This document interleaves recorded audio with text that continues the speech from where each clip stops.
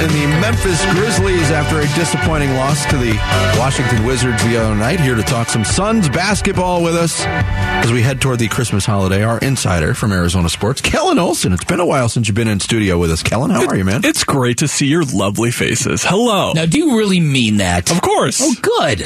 Love you guys. Come on. All right, let's jump right into it. The weirdness at the end of that Wizards game with Monty and DA, a lot of people are just writing it off, heat of the moment kind of stuff. But after what went down in Game 7, it seems to me that maybe this is sort of more. How are we to interpret it? To me, it was more of a Mikel and DeAndre thing than a DeAndre and Monty thing. Mikel and DeAndre were, to put it for what it was, they were kind of bickering at each other during those free throws, and then you kind of watch the last possession back where, to me, just trying to interpret what happened, DA, a jokester as ever, referred to a couple of times where he messed up on a play in his post-game presser, and then Dwayne and I asked him after he was done, he was like, what play was that? And he was like, you guys watched the game, you guys can judge it for yourself, I thought you guys were the experts, man, come on. So we went back and watched, and I think that was when it happened, when he messed up a screen for Mikel, and I think Mikel was someone I saw in the first half showing frustration already, not towards DA specifically, but their team defense and his own defense. He told me after the game that he was frustrated with himself. But Mikel has called DeAndre his best friend a couple of different times. They're super duper close. And look, I'm not saying that friends don't bicker like that from time to time, but just to see Mikel, of all people, who is like the most cheerful guy you'll ever be around, everyone gets to know that a lot more the last couple of years when he's shown a lot more of his charisma and his personality. But for him to kind of just like snap there, I think it was just kind of indicative of the spot the team is in specifically. But I mean, it can also kind of speak to some of the frustration with DeAndre at the moment right now, because he was pointing at the other end, talking about the screen, and then they were still talking, walking to that huddle, and then they get back to the huddle, and it's still kind of going a bit, and you saw Monty point at both of them, and I think he was basically saying, like, to DeAndre, like, I'm not just showing at you, like, you both need to stop this, like, just bickering on the court, and that's what it was. But of course, Monty, DeAndre, that whole thing, which is why it's so bad when they say things, and the Game 7 thing happens, and then DA says we haven't talked, and so this kind of thing can be blown out of proportion, which I think is what's happening right now. But still, on the inverse of that, Mikel and DeAndre kind of having that kind of spat on the court together, it's not a good thing. You can sit here and say it happens. It does. It happens. Of course, it happens. We saw it happen with the Cardinal season. That's not the best example to give right now to make everyone feel better about it. It happens. It happens, and look, of course. Patch that up. Oh, yeah. But at the same time, when it happens, it's never a good thing. No. You can't act like it's a good thing. And I hate the timing of it specifically for DeAndre Ayton, because he was great. He played a great game. He was the reason they were going to win that game until they weren't. Absolutely. Win that game. So the timing of it's weird. But let's talk a little bit about Mikal Bridges, who I think has been he's shown an ability to pick up the offense, but it's still, in his fifth year, such an inconsistent part of his game. Sometimes he can't miss. We saw the game in Houston where he just had a historically bad night. He wasn't especially good offensively against Washington.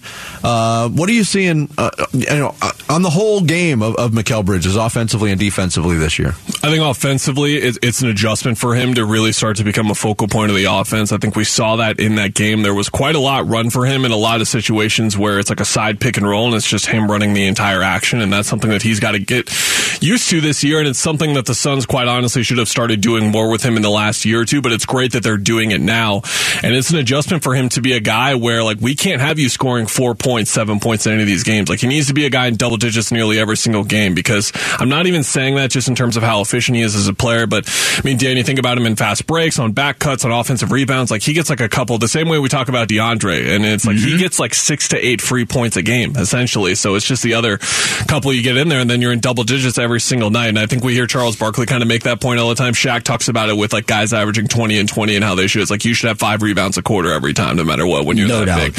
And Mikel's the same kind of way, where he just puts himself in so many good positions that he should be a 15, 18 point per game scorer that he is right now. But I think he could even average 20. Defensively, to be honest, I think he's dropped off a little bit. And I think that that's part of the frustration that he showed. He told me like that frustration started with himself, because he was at blame for some of those. I think when Bradley Beal really got going in that fourth quarter, he was getting stuck on screens, and that's been something that's been a problem for him in the past. But this was a guy who, in my opinion, was Defensive Player of the Year last year. I don't think he's an under consideration for the award right now. Now, is he still an all-defense member? Yeah, for sure, but there's just a slight drop-off there, and that's the kind of stuff that matters right now. They have not been a good defensive team for the last 6 weeks, and I've written about that a couple of times after some of these losses, where if you're this team trying to figure out your new identity offensively with Chris Paul in this current role, that's fine, well and good when you're a great defensive team, Dan, but when you're not, you're going to lose some basketball games, and we're seeing that right now. Yeah. When you take a look at this roster, it's interesting to me because I've been wondering aloud if there's any holds or anything preventing the Suns from making moves during the course of the sale. I heard Gamble yesterday refute that and say that wasn't the case. James Jones kind of agreed with that, although I had a hard time interpreting his answer on this. What do you know about that, and how urgent do you think it is to get some reinforcements in here soon? You guys will remember Cam Johnson alluded to it. He said he described it as interesting to go through contract negotiations, especially when the ownership situation is what it is. So, I mean, one of their players straight up referred to it. So I think that's kind of your answer right there, how it has affected a little bit of something. We just don't know to the degree that it has, and that's kind of the interesting thing here is the timing. I think, Vince, you were mentioning the Jazz timeline was 6 weeks in terms of that, so you do the math here with the trade deadline, like you're almost there. Do they have to wait until they get the owner in before they can pull the trigger on some trades? As far as right now, I'm not really, I think they just need to get healthy right now, but they need to make at least one move, and I think honestly at least two by the trade deadline, of course, because that's the deadline. I just think that they still have a chance to be a contender, but they need to fix some of these problems we've been talking about for the last 2 years, and it feels like it can't just be these incremental moves. I think we need to see one that moves the needle. Kyle Kuzma, someone we talked about a lot, like that's the start, right, in terms of just fixing the offense, giving some injection really off the bench that they've quite honestly been lacking. You saw Landry Shamet have that huge 31-point game with 9 threes, and they've needed way more out of him specifically. Cam Payne is someone they really miss right now for that specific reason. But even with that in mind, there are just some roster holes that they have right now that they need to patch up, and that's the great question right now. But they have all the picks, they have all these tradable. You sign guys partially to mid-level contracts because they're easier to move, and they have 3 of them right now sitting there that they can move. Let's say James Jones has not really moved the needle the last 2 seasons at the deadline with anything substantial. It's been 2 trades for Torrey Craig, basically. The Jay Crowder pieces out there, I think we would expect him to be moved, but maybe for one of those not so earth-shattering moves. If the Suns are going into the playoffs with largely the same roster as what they have right now, we just had this discussion. What do you think the ceiling is for them in the playoffs? Right now, or without a move, or without a substantial, earth-shattering move? Second round. Yeah, that's exactly what we said. And that's more of a compliment to just what the West is right now. We're about to see this Memphis team in town, which is not even going to have Desmond Bane, who through 12 games, by the way, averaging 25 points per game. Wow. Right now, he has really exploded, but Jaren Jackson Jr. is playing at a Defensive Player of the Year level right now. We all know Ja Morant, the player that he is. So you look at Memphis, you're going to get Denver here in a couple of days, who's at the top of the West right now. We've seen New Orleans already and what they're capable of. I didn't even talk about the Warriors and the Clippers yet. And we've got Dallas with Luka on the radar as well.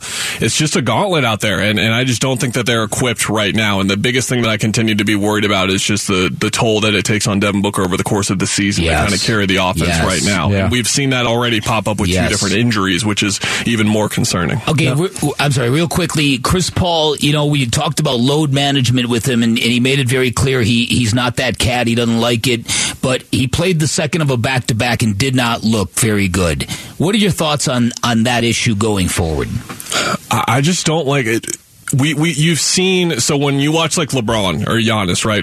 Us as sports fans have seen them play long enough. When we watch LeBron at the start of a first quarter, like, ooh, it's one of those nights. Like, LeBron's got it going, right? Like, we know what that looks like for these guys who we've seen play for 15, 17 years at this point, or even some of the newer guys like Ja, for example, or Zion or Luka. Chris, we know what it looks like when he's right. And you just watch some of his moves, like his step back specifically, is something I watch where it just doesn't look comfortable for him right now. And I thought that he started to look the most comfortable he has in the last week or so, but then you see him on the second game of back-to-back, and it was back to what we sort of have seen in the past. He's going to keep playing. I don't know what else to say. And I can say, hey, maybe he should take a game or 2 off, but guess what? It doesn't matter what I say. No. And this is an irrelevant conversation because he's not going to. Now, is it the best idea? Probably not, especially when you factor in next year and the year after and how you want to kind of keep him in the fold. But he's going to play. He's going to play. Kellan, great stuff as always. Thank you for stopping in, talking with us. Yeah, thanks, guys.